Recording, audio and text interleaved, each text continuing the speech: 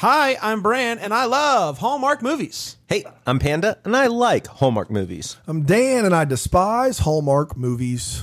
And I'm Topher, and I write Hallmark movies. And this is the Deck the Hallmark podcast.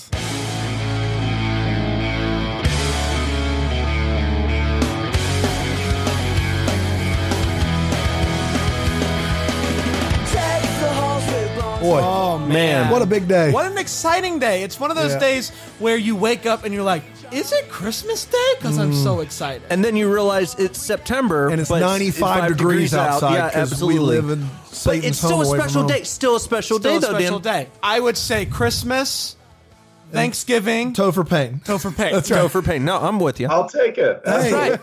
Topher, welcome to the pod. It is so great to be with you guys. Oh, my goodness. Topher, you wrote A Gift to Remember, among other things, and we just reviewed it. It came out Tuesday. Now, Topher, true story, you saw on Twitter we were going to review this one, and you responded like, oh, man, I better start drinking or something like that. So that means that, A, you're prepared for the worst, but B, that you've listened to the podcast before, correct? I confess to both things, yes. And that you drink a lot. That's right.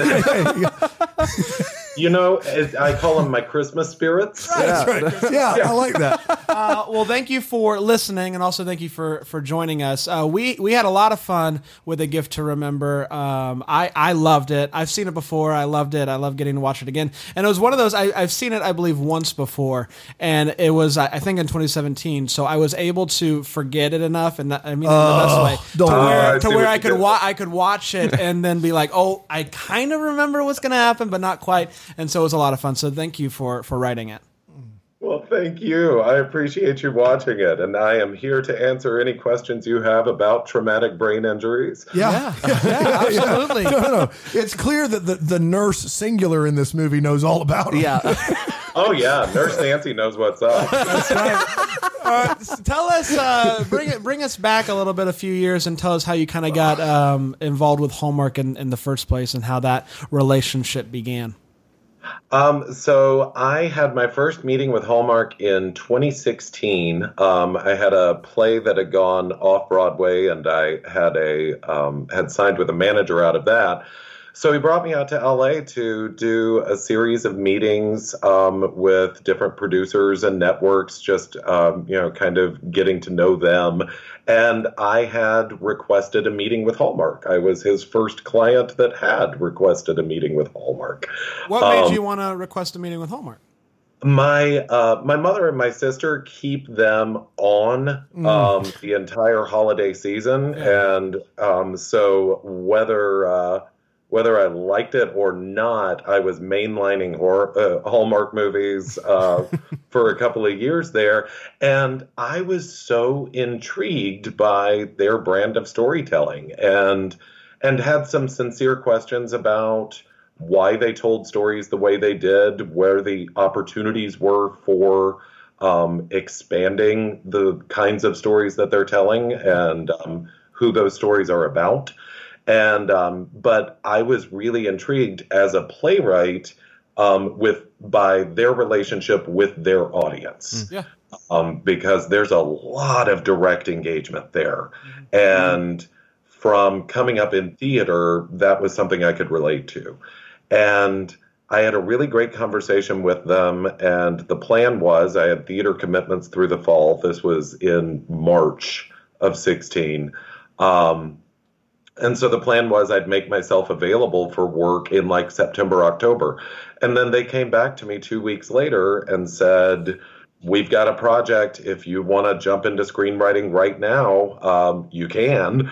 And so that became My Summer Prince, which I learned screenwriting on the fly with some really, really great producers on that project who were very patient and understood that I was learning on the job. Wow. And My Summer Prince led to Broadcasting Christmas, and Broadcasting Christmas led to another movie that I did a rewrite on, and then they ended up going with another writer after that. It was a project that had been in development for a long time, and it's one you've covered. And can you tell us what it is? I cannot. So your version was better, is what you're trying to say. Well, I'm just saying that all versions are different. It's a great answer from Topher. But let me ask you this. When you listened to that episode of us covering the movie that your rewrite didn't get put on, did you take any sort of, I don't know, joy in our take on it? I absolutely did, because I never watched the movie. I only listened to your episode. Yes. That's right. Because what would come out similar to what I had written would be frustrating, and what would come out different would also be frustrating. So I just avoided it altogether. Fair. And then I listened to your episode and I'm like, I wondered why they didn't fly too. and then he sips his coffee. It's like the Kermit the Frog meme. That was perfect. That's brilliant. So let me ask you this. We've talked to a couple other writers before. You're, I think, the first that we've done for everyone. We've done a few on the Patreon, but this is going to be released to everybody. Let me ask you this. The other writers say they're really not on set, like during filming. It's a 15-day shoot. Like, have you been on the set of any of you've done 5 of these in 3 years. Have you been on the set of any of them? Yeah, I was on the set for My Summer Prince in Utah, and I was on the set for Broadcasting Christmas in Connecticut. And they offered to bring me out to Vancouver for Gift to Remember too, but I had a theater commitment in Atlanta that prevented me from being able to. So is that is that a fun experience? Do you get to put in a lot of do you get to throw anything, do any rewrites or anything, or are you just pretty much there to observe them kind of acting your work? Really just there sitting at Video Village watching, the wonder and excitement of a movie being made. And then hanging out around craft services so that you can walk away with a couple of celebrity stories. Nice. What's it like to be the person who wrote the movie and then you're seeing them perform it and maybe changing some things and saying things in a way that you didn't expect it to be said? What is that like for somebody who this is your thing and you're kind of handing it off to these people to figure it out? It can be a source of such delight and surprise, particularly like using the example of Broadcasting Christmas with Melissa Joan Hart and Jack A. There's the way that you pictured it when you were writing it, and then there's a beloved television icon doing it in their voice. Yeah. That's what my words sound like when Jack A says it. That's cool. So that's amazing. And I know plenty of my colleagues have horrific stories about what producers and networks can do to your script. But in my experience with Hallmark, there's been a lot of respect for the script and for the screenwriter. And when something needs to change, they tend to prioritize including me in that conversation. So in that way, they're a really good boss. So to hit on that a little bit, obviously everybody we talk to from Hallmark is salt of the earth people, wonderful. They always have great things to say. We do hear that the writing process, sometimes they go through this Hallmark machine where they take scripts kind of from everywhere. People we interviewed a lawyer who's written scripts for Hallmark, but he's a lawyer, full-time job. And then they just take them and they make them their own with their own people. And so are you one of those guys? Like, are you one of those guys where Hallmark goes, hey, we like the script, but it doesn't really fit our brand. Let's call Topher, see what he has to say? Yes. Okay. Yeah. Okay. Or we bought a book. Yeah. Rome in Love was an adaptation of a book. Gift to Remember was also an adaptation of a book. Gift to Remember 2 is exciting because there is no sequel to the book, so I was on my own with that one. Okay. And but with the blessing of the author. And awesome. Cool. So do they like give you kind of the basic outline of what they're looking for in the movie, or are you given free reign to create basically the entire scenario, the whole story from the ground up? Certainly on the first pass. Everybody says, and now, the next project I do will be the 6th movie I've done for them. Right. I'm familiar with the recipe, and I know some people call it the formula. I think that's a little reductive, but there is a recipe. And if you want to make cookies, there's a couple of ingredients that have to go in, or at the end of it, you're not getting cookies. Right. Have we ever thought of making like really good cookies, though? Yeah. And that's the thing is, okay, so I've got my baseline recipe, and at the end of this, I get cookies. Now, what I throw into it is going to be what makes it distinctive. and what gives it a flavor that hopefully people might find pleasurable and occasionally unexpected. I've always said that I've used the analogy of a cheeseburger, which but the idea is comfort food. Like Hallmark makes comfort food, right? Everybody like they want like you want to go back for the same taste of the cookies that you've had over and over again, and that's a big part of it. So I guess my question is the only screenwriting you've ever done, at least on credit, is for Hallmark. Now, is that because they locked you up as contractually and going, hey, you're our guy, we're going to send you these scripts, or is it just because you've had such a great time and you would rather just work with Hallmark? It's a little from column A and a little from column B. Okay. Gift to Remember 2 was the last project that I had on the slate, and that one was a pleasant surprise. And so I've done 5 movies in 3 years, and that's just kept me busy. And I finally, in writing for television, found a way to support my playwriting habit. Yep. And so thanks to TV, I can finally afford to do theater, which was what I was doing for the 15 years prior to Hallmark coming into my life. And I've written a script on spec that we're shopping around now that is very not Hallmark. I wanted to write a horror movie. Nice. But having a consistent gig, for one thing, is a rare dream fulfilled for any TV writer. And so to have that relationship and to be able to come back to it and keep telling stories, I like their audience and so do they. And it's an exciting time to be writing for this network because we're advancing storytelling forward and being able to be a part of that time in the story of Hallmark is a really gratifying thing. Yeah, sure. Going back to the recipe, if you get other people's ideas or maybe full scripts and you're tasked to Hallmark it up, what would you say are some of the ingredients that people that haven't written for Hallmark before leave out? That you're like, man, you need this, and you're missing it. What are some of those ingredients that some people might miss when they're trying to write for Hallmark? That's a really good question. Thank you. That is what I get paid for. That's why he makes the big bucks. That's right. A lot of it is just the simple elements of romantic comedy. But so much of it is a structural thing. You have 85 minutes to tell this story. Act 1 is going to be 20 minutes long, and each subsequent act following a commercial break is going to be 10 to 12 minutes. And so I'm looking for a way to streamline the source material to honor the intention of the original author and also just find a concise way to tell this story in 85 minutes.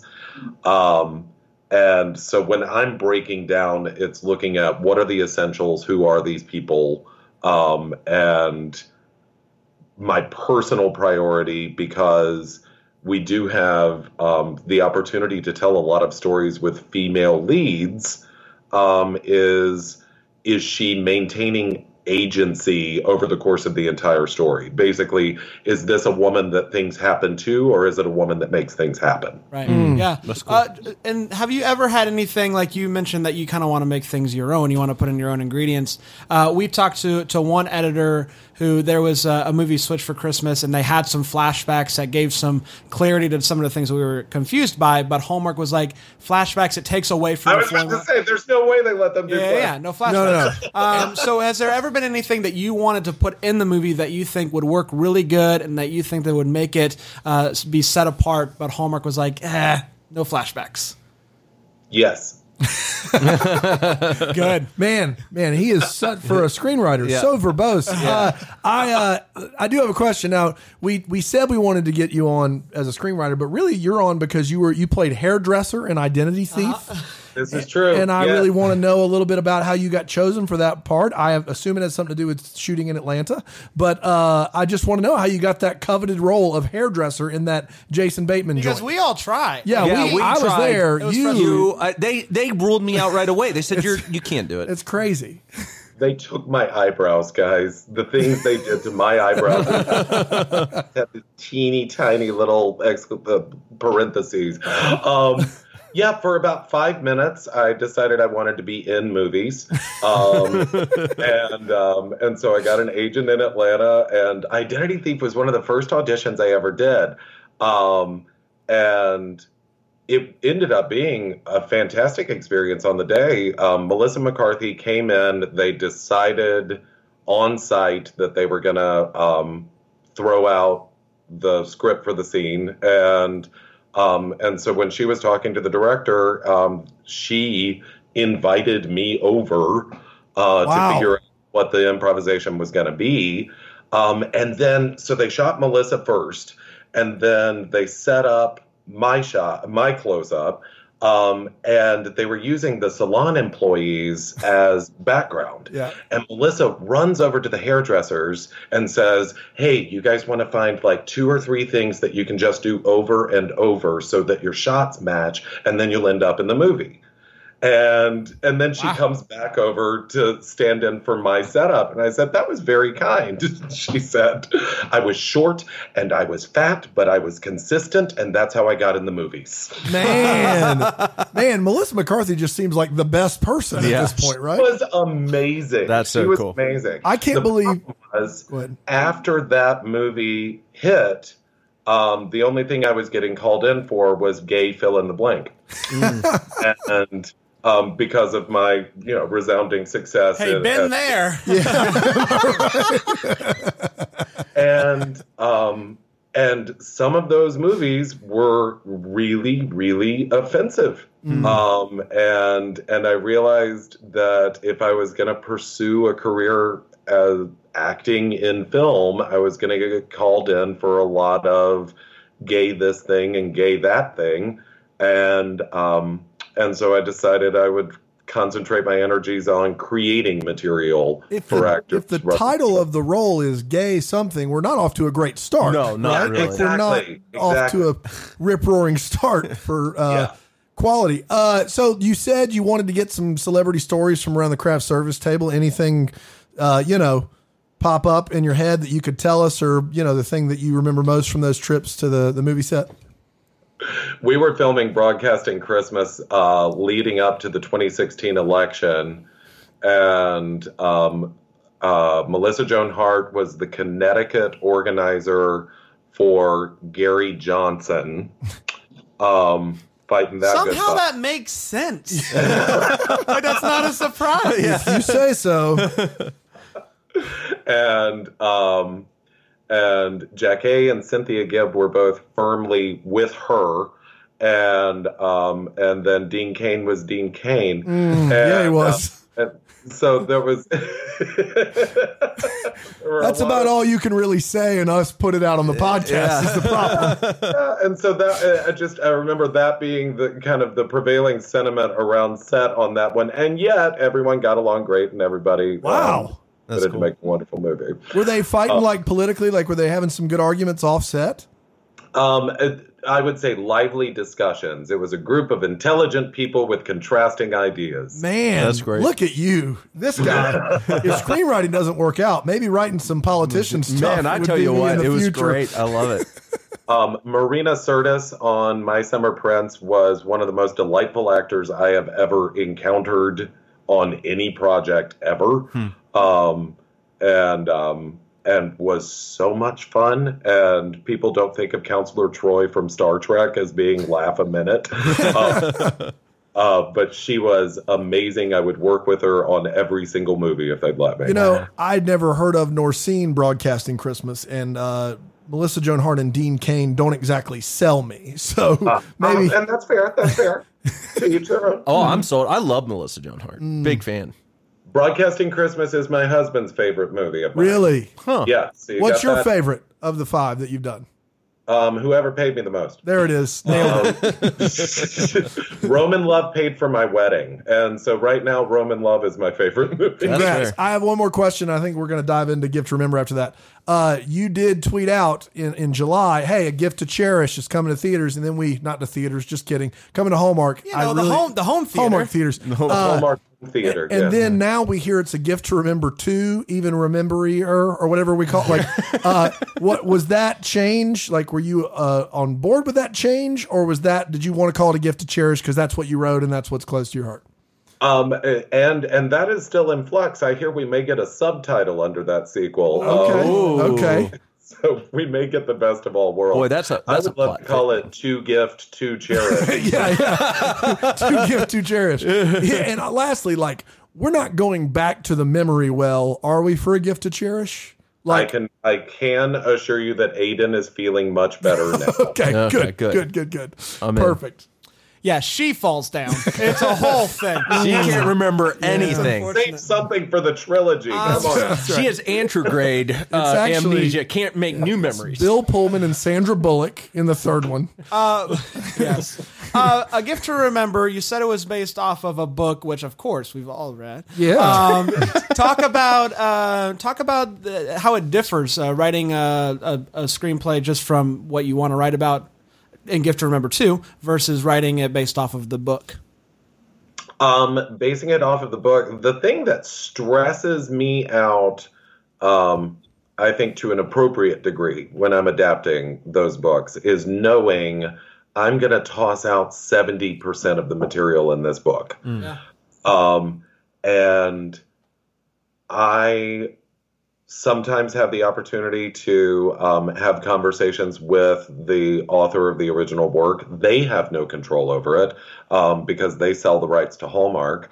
But it's important to me that I try to honor whatever their intention was with it. And so if I can have those conversations with the author directly, then that's great, like I did with Melissa Hill. Or if I'm just trying to extract that from reading the book. But yeah, just trying to streamline the dang thing and figure out what we can squeeze in 85 minutes. Yeah, maybe you can give me some insight here, because like the idea of a girl hitting a guy with a bike, making him lose his memory, like why was it so essential for Hallmark, and they do this a lot, to buy the rights to a book of an idea that isn't necessarily the most like I've never heard of that idea before. Like that's an idea that maybe has been written about before, someone losing their memory and falling in love, blah blah blah. Why did they choose in a notebook, perhaps? Yeah, while sleeping. While sleeping, maybe. Sleeping. Yeah, while you were sleeping was a really consistent comparison we got. Yeah, so why buy the rights to a book to adapt if they're just going to change 70%? If you're going to chuck out 70% of it. Well, because and you've seen I'm looking at the reviews now of Goldfinch that are coming out now, and going too precious with a beat for beat literary adaptation is usually a setup for failure anyway, because the nature of what makes a book pleasurable to read and what makes a movie pleasurable to watch are just two entirely different experiences. Right. Often, like I know with Anita Hughes, the author of Roman Love, the network has a more extended relationship with the author, and they're acquiring 4 or 5 of their titles at the same time, and then putting all of those in process for adaptation. Sure. And then they also take screenplays based off of pitches kind of in a more traditional sense. But what is a literary adaptation if not a very long form pitch for a movie? Yeah. You know? Yeah. So let me ask you this. Clearly the author of A Gift to Remember was happy with what came out to give you blessing to make a sequel. What is that like? Like I would say from both, I guess from your perspective, putting something together that is someone else's baby and you're trying to kind of narrow down and get a concentrate reduction sauce of the 30% that's the most important. What is that? How nerve-wracking is that? Does the author of the book get any sort of say? Do they read the script first, or do they just say, you can take it, I hope it's good? I mean, like, did the author see the movie and like react? I mean, what can you tell us about that? Yeah, I know Melissa saw the first one, and we've struck up a little Twitter friendship, and she's Irish, and so the movie did not premiere in Europe until the following year, and they changed the title, and where it was A Gift for Christmas. Classic. That's nothing. And, but, yeah, when and I think it's absolutely essential to acknowledge that the plot of the first movie is bananas. Yes. And so picking up from that point of Aiden had amnesia and he chooses to move to Philadelphia. That's where we leave things at the end of the first movie. He's about a week out from having been hospitalized for a traumatic brain injury that she caused. We don't know if something comes to his mind a week later where he decides to go back to Akron. Oh, no. Oh, I forgot. I had a child. I'm a member of the Akron Players, a barbershop quartet. Forgot. The thing that intrigued me in approaching the second one is because the first movie is so focused on Darcy helping him recover these memories and figure out who the heck he is. In the second movie, we have the opportunity to see them working as a couple for the first time. And what that dynamic is like, that was really interesting to me. It was interesting being able to tell my first story that I don't have to wait until the final 30 seconds for them to express physical affection. It's new and different. Yeah. And so from the beginning, I don't have to do the interrupted kisses. And I'm not putting this couple at threat of breaking up due to a misunderstanding. That's my least favorite. Yep. And having the deck cleared on that and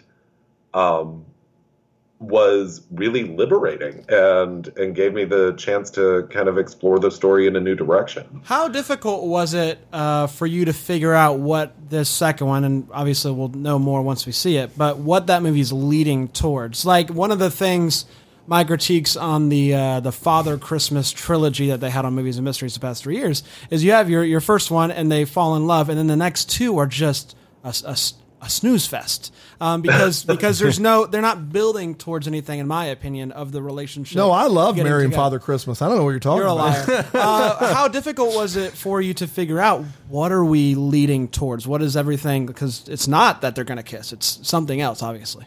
Right. That was once I figured out what we were going to do. And we went through a lot of discussions between my network executives and my producer, Angela, who worked with me on the first one and worked on Roman Love. So this is our third movie in a row together. And then it was really arriving at that idea of, okay, this is more, you think about the Mr. and Mrs. Smith, not the Brad Pitt, Angelina Jolie, Okay. I'm thinking Right. Yeah. Maggie Smith. And the idea of really setting them up as a pair. And so when the challenge comes up in the movie, it's something that they have to, through pluck and know-how, find a way to overcome together. Yeah. And so rather than making the obstacle internal in the relationship, it's putting the obstacle out in the world and then finding a way for them to navigate that together. And I'll just say the decision to make them join a gang and get involved with drug trade was a surprise. That's bold. Yeah. It's really bold and I think it's going to be good. Yeah, I think it's going to be good. So I'm excited Yeah, for I mean, it. we really thought it would move over to Movies and Mysteries because of No. Let's go flagship. Yeah. Still flagship. So I'm interested always in just the process that you take in writing itself. Like, what's that look like? Do you have a special place you like to write? Do you listen to playlists? Where's your inspiration come when you're writing all the this out? Hallmark podcast. Yeah, I mean, etc. I take advantage of the fact that I live on the East Coast, and so as far as any of my bosses are concerned, the world does not begin until noon my time. right. And so mornings are my opportunity to really get some solid creative work done, and then kind of the business of the day starts at 9 a.m. West Coast time. And so I used to write really, really late at night, but now I'm old, and sleep just is so much more attractive. So I do a lot of mornings, and then by the time everybody on the West Coast, does their rise and shine, I usually have something worth talking about. All right. I hear you. Yeah, That's great. That's cool. You want to dive in? Yeah, we'll dive in. So we always have some what the hallmarks, some things that we need some clarity on, and we know that nobody can give clarity like you can because you wrote the darn thing. So my first question has to do with the big time author. What's his name? The author Anthony Cleaver Parks. Right. right. Okay. Cleaver. So, in your mind, it's a two-part question. In your mind, is he older than 15? Because he looks like he's 15. And two, what does he write about? Like, what's the name of the book? What's Day it to called? Remember? I don't know. Whatever the. Let nothing you dismay. Yeah. Nothing you dismay. Is he older than 15? And what does he write about? And did you imagine someone having any inflection in their voice as an actor when you were writing it? I was picturing a child prodigy mystery author. Well, it worked out good then. Yeah, and so he's about 10 years into his career now. That's you right. know? Right. Of course. Impressive. So I think his breakout success when he was around 14, 15, and now we see him as a mature author in his mid to late 20s. That's right. I love it. He leaves his emotion for the page too. Yeah. He really does. Do you have any I'm thoughts? sorry. Have you met authors like Yeah, that? That is valid. That's fair. No, you're right. You're right. What is the book about, you think? Let Nothing You Dismay. It's a Christmas based romance mystery. That's right. I love those. That probably takes a lot of the same beats as Christmas Carol. Okay. Oh, Dickens. I'm excited to see movies and mysteries adapt that made up book to the screen. I would love to do a movies and mysteries meta adaptation of Anthony Cleaver Parks' books. That Boy, would be What year is it beautiful. when Hallmark lets that happen? Like 2168 or what? Yeah, we still haven't had an interracial couple. They're not. Mrs. Henley and Luigi. Oh, my bad. Yeah, You why know don't you what? back That's off? true. You know what? No, That's but true. main couple, but leave it to Topher Yeah, Payne to getting it done. That's he brought true. it. No. I really do Why don't you appreciate stand that. in the corner over there, No, Dan? I Think about what appreciate you've it. done. All right. Hey, was books? Was that from the book A Gift to Remember, or did you make that title up? Books is mine. Yeah, it is. So my question about books is, when this is a point of contention between Brandon and I, how big of a store is this? Is this like Chaucer's? Are they like Is it comparable in size? to Chaucer's? No, I think they're larger than Chaucer. Okay, but is it a large? Is it like an Barnes and independent Noble? store? Is it an independent store or is it bigger than that? It's probably a regional chain. Okay, Okay. a regional chain. Okay. Like Books a Millions. Books Okay. and Millions. Okay. So we were trying to figure out, because I thought like, early on, Terrence, who I was a huge fan of, he says that like I want all these bookstores to succeed, and so I was under the assumption that it was another local bookstore, and then why are they bothering if they have all this other stuff? If half of their inventory isn't books, if they're Brandon was like they're like Barnes and Noble, they're bigger. Yeah. I'm wondering why they care to compete with Chaucer's in this Christmas Eve kind of thing. Like it doesn't seem like that think match up. Books, even if they're not a substantial chain, they definitely do have like corporate office overlords. Fair enough. And I can promise that we do answer more mysteries about books in the sequel. Yes, I love it. I love I know it. we left you hanging on some stuff, and so I wanted to be able to return and wrap that up for you. Can you tell me, did bringing in the 15-year-old author, did that hurt their Christmas Eve thing at Books, or were they still able to do okay? Oh no, they did great. They did Yeah, great. good, So good, their good, fourth good. quarter projections were on Oh, pace. off All right, the that's charts, good. That's yeah. important. I've got a couple lines of dialogue I'd love to hear your take on. Amnesia really is the unexpected wrench in a paperless office. Now, the thing about that line that I love that line. that I love about that line is that of all the things Amnesia is a wrench in, your office, your work is probably like, I don't know, way down the list somewhere. Still a wrench. We're still trying to figure out. We're still trying to figure out who mom and dad are. And he's like, man, this dang amnesia. If only I didn't have it.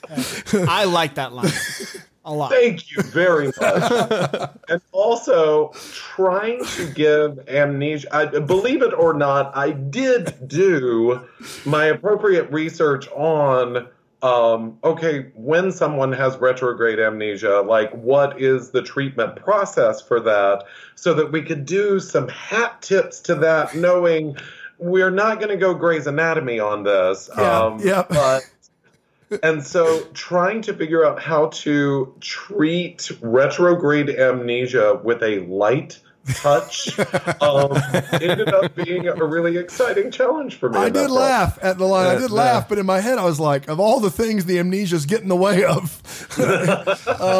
Memos. And then I actually love the line of dialogue. I'm more concerned that our main character, Darcy, isn't the brightest bulb in the bunch. She says, man, I just wish I knew who this guy was. All I have are his dog, his mail, and his keys. That's everything, right?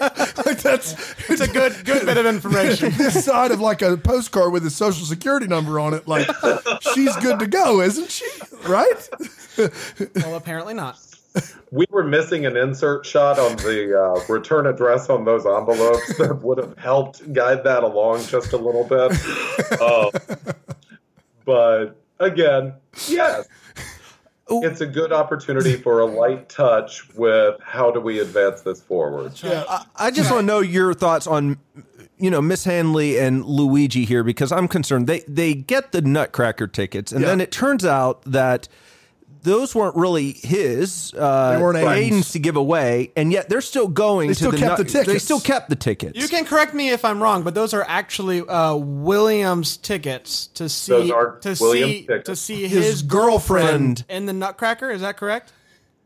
I actually had never considered the possibility that Melanie Porter is in that performance of Nutcracker. I don't think she is. Okay. So it's She's his off on tour. It's his tickets to go with whom then? It's his, so he would have received, as the high muckety muck PR guy that he is, the mover and shaker in the Philly arts scene. He would have just received his complimentary tickets to the Nutcracker. Because I thought it was he got two tickets to see his girlfriend who was going to be in town for that performance. I guess your idea is better. We're going with that. But then Melanie Porter was totally in that performance of the Nutcracker at the Philadelphia Ballet. Then Luigi and Mrs. Henley are the worst people because they're like, no takesies backsies, man.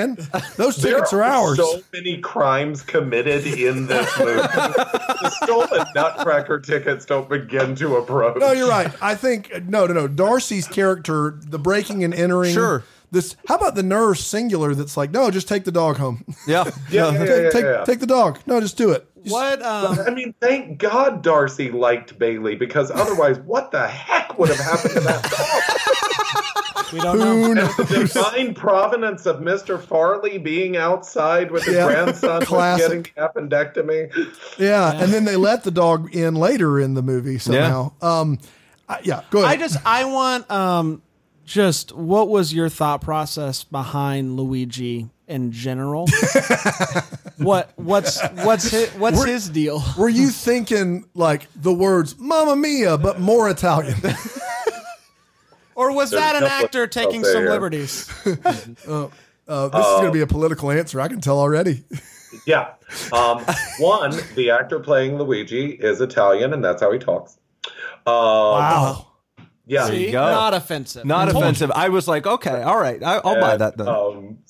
And I find that delightful. Now I want to meet him. Yep. Luigi was a character that we did carry over from the book. And I delight in Luigi because he is the most inexplicably generous human being on the planet. I don't know how he's making money at all. To the expense of his business, for sure, right? Really? I know. And then fixing the bike and just like whatever you need. Yeah. So we all need a Luigi in our lives. Very true. And then... But Mrs. Henley, who's a very different character in the book, and she kind of became a combination of two characters from the source material. But after including Luigi, I proposed a name change. Everyone liked Luigi, so we kept Luigi. And would you propose Mario? Well, That's gonna be. It's gonna Wario. be in the sequel. Toad. In the sequel, he has a brother. They open a plumbing shop. But after dropping Luigi into the world of this movie and seeing the role that he plays and crafting Mrs. Henley into the world of this movie, it became very apparent that these two characters need to meet. Yes.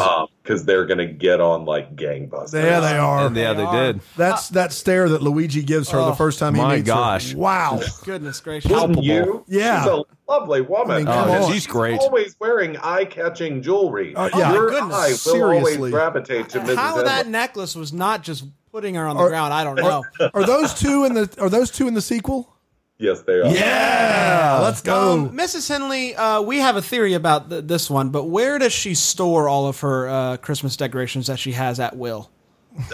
Deleted scene. Yes. There is a storage building behind Mrs. Henley's apartment building. Okay. That's Okay. disappointing. Where her car is kept as well. My theory was she just kept, since she owned the building, she kept an apartment to herself for all her decorations. She just chucked them all in there. And I got one more. She said, I had a tenant who raised ferrets. It was a situation. We want to know that situation. What's the situation? I would love to hear the situation. I prefer just letting the mind reel with possibilities. Didn't have a pet ferret. She was raising like an army of an army. ferrets, right? An army. Yeah. I love it. Man. Do you so have any good. more? Or? Well, I mean, I always want to know about the road trip. There's a road trip that we don't see from Philly to Akron, With Ohio. with Willie and Aiken. Yeah, and I just want to know more about that. What was their playlist? What did the conversation turn to?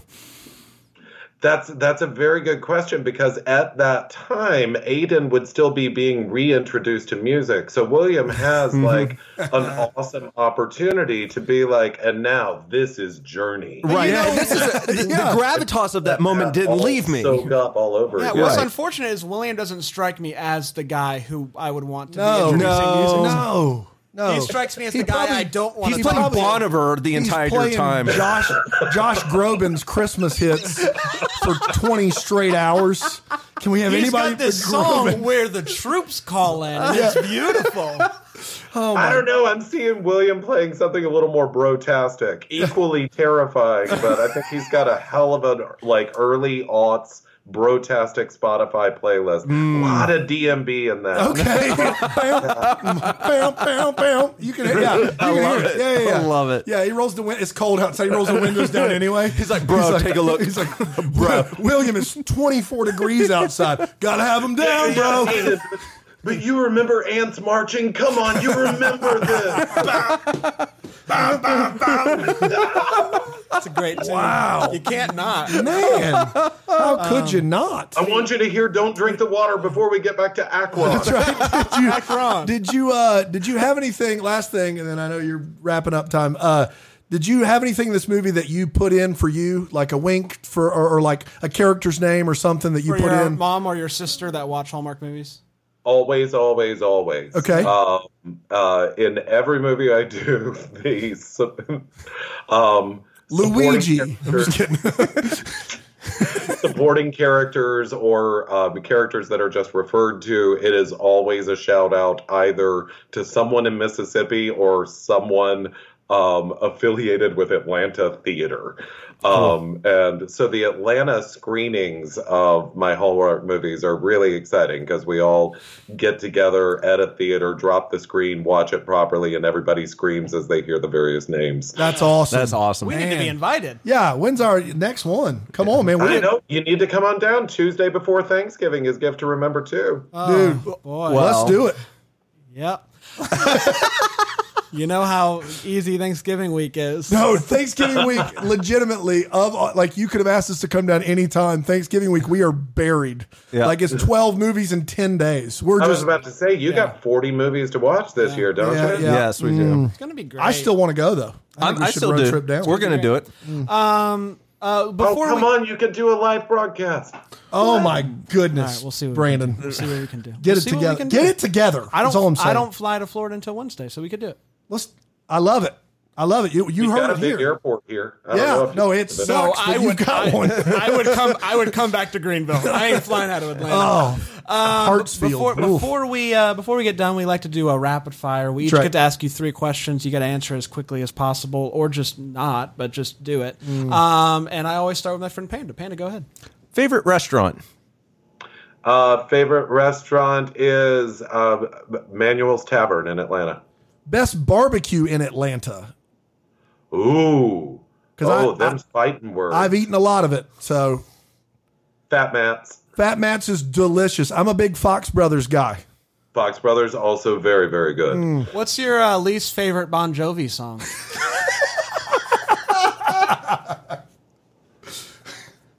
Oh, God. I can hear it, but I don't know the title Sing of us it. a bar. It's My Life. Oh, and it's now or never. Bam! I ain't gonna live forever. It's a great one. You're wrong. Go ahead. Where's your dream vacation? Dream vacation would be taking my husband to Scotland. Oh, that would be Nice. great. The dream duo acting pair that you would like to write a movie for. Oh, wow. Hallmark Universe or not? Anything you want, man.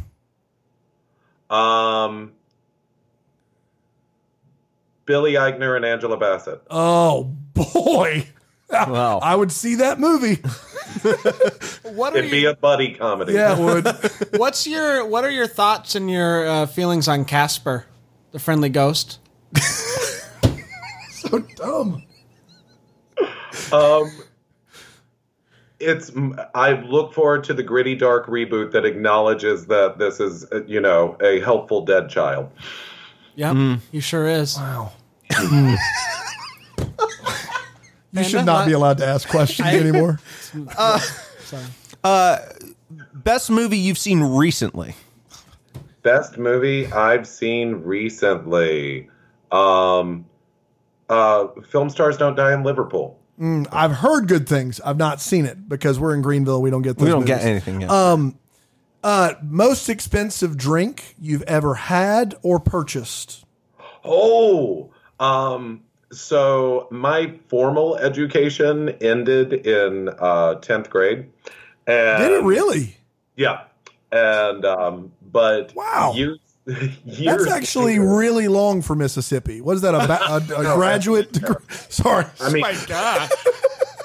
I'm a queer kid in a town of 4,000 people, and I made it till I was 16. That was it. That's you a did. miracle. Yeah, you did. God bless you. About 10 years later, I got an honorary diploma from an arts academy in New York, and my aunt, who was a doctor, took me out to the fanciest dinner I ever had, and she ordered a $350 bottle of wine. Yeah, she did. And that tasted like balsamic vinegar. Oh, Oh. Whole time I'm choking it down. I'm like, you could have just given me 350. do you know the name of the bottle of wine? Now I'm curious. No, and to be fair, I could have just been drinking balsamic vinegar. I was already 10 drinks in at that point. I don't know. We drank barefoot for 3 hours, and then she was like, "Give me the $350 stuff." Last one. Your pinned tweet right now is talking about how your version of Avengers would include all of the older women that you've created in the Hallmark universe fighting crime for Christmas. I love it. Can you flesh that out just a little bit for me? Maybe some Hollywood maybe actresses. A quick synopsis of what that movie is. Yeah. So, okay. All right. So I want to take, what was that Rebel Wilson movie that just came out earlier this year? The romantic, isn't it romantic? Isn't it romantic? Yeah. So we're going to do that, but it's going to be good. And it's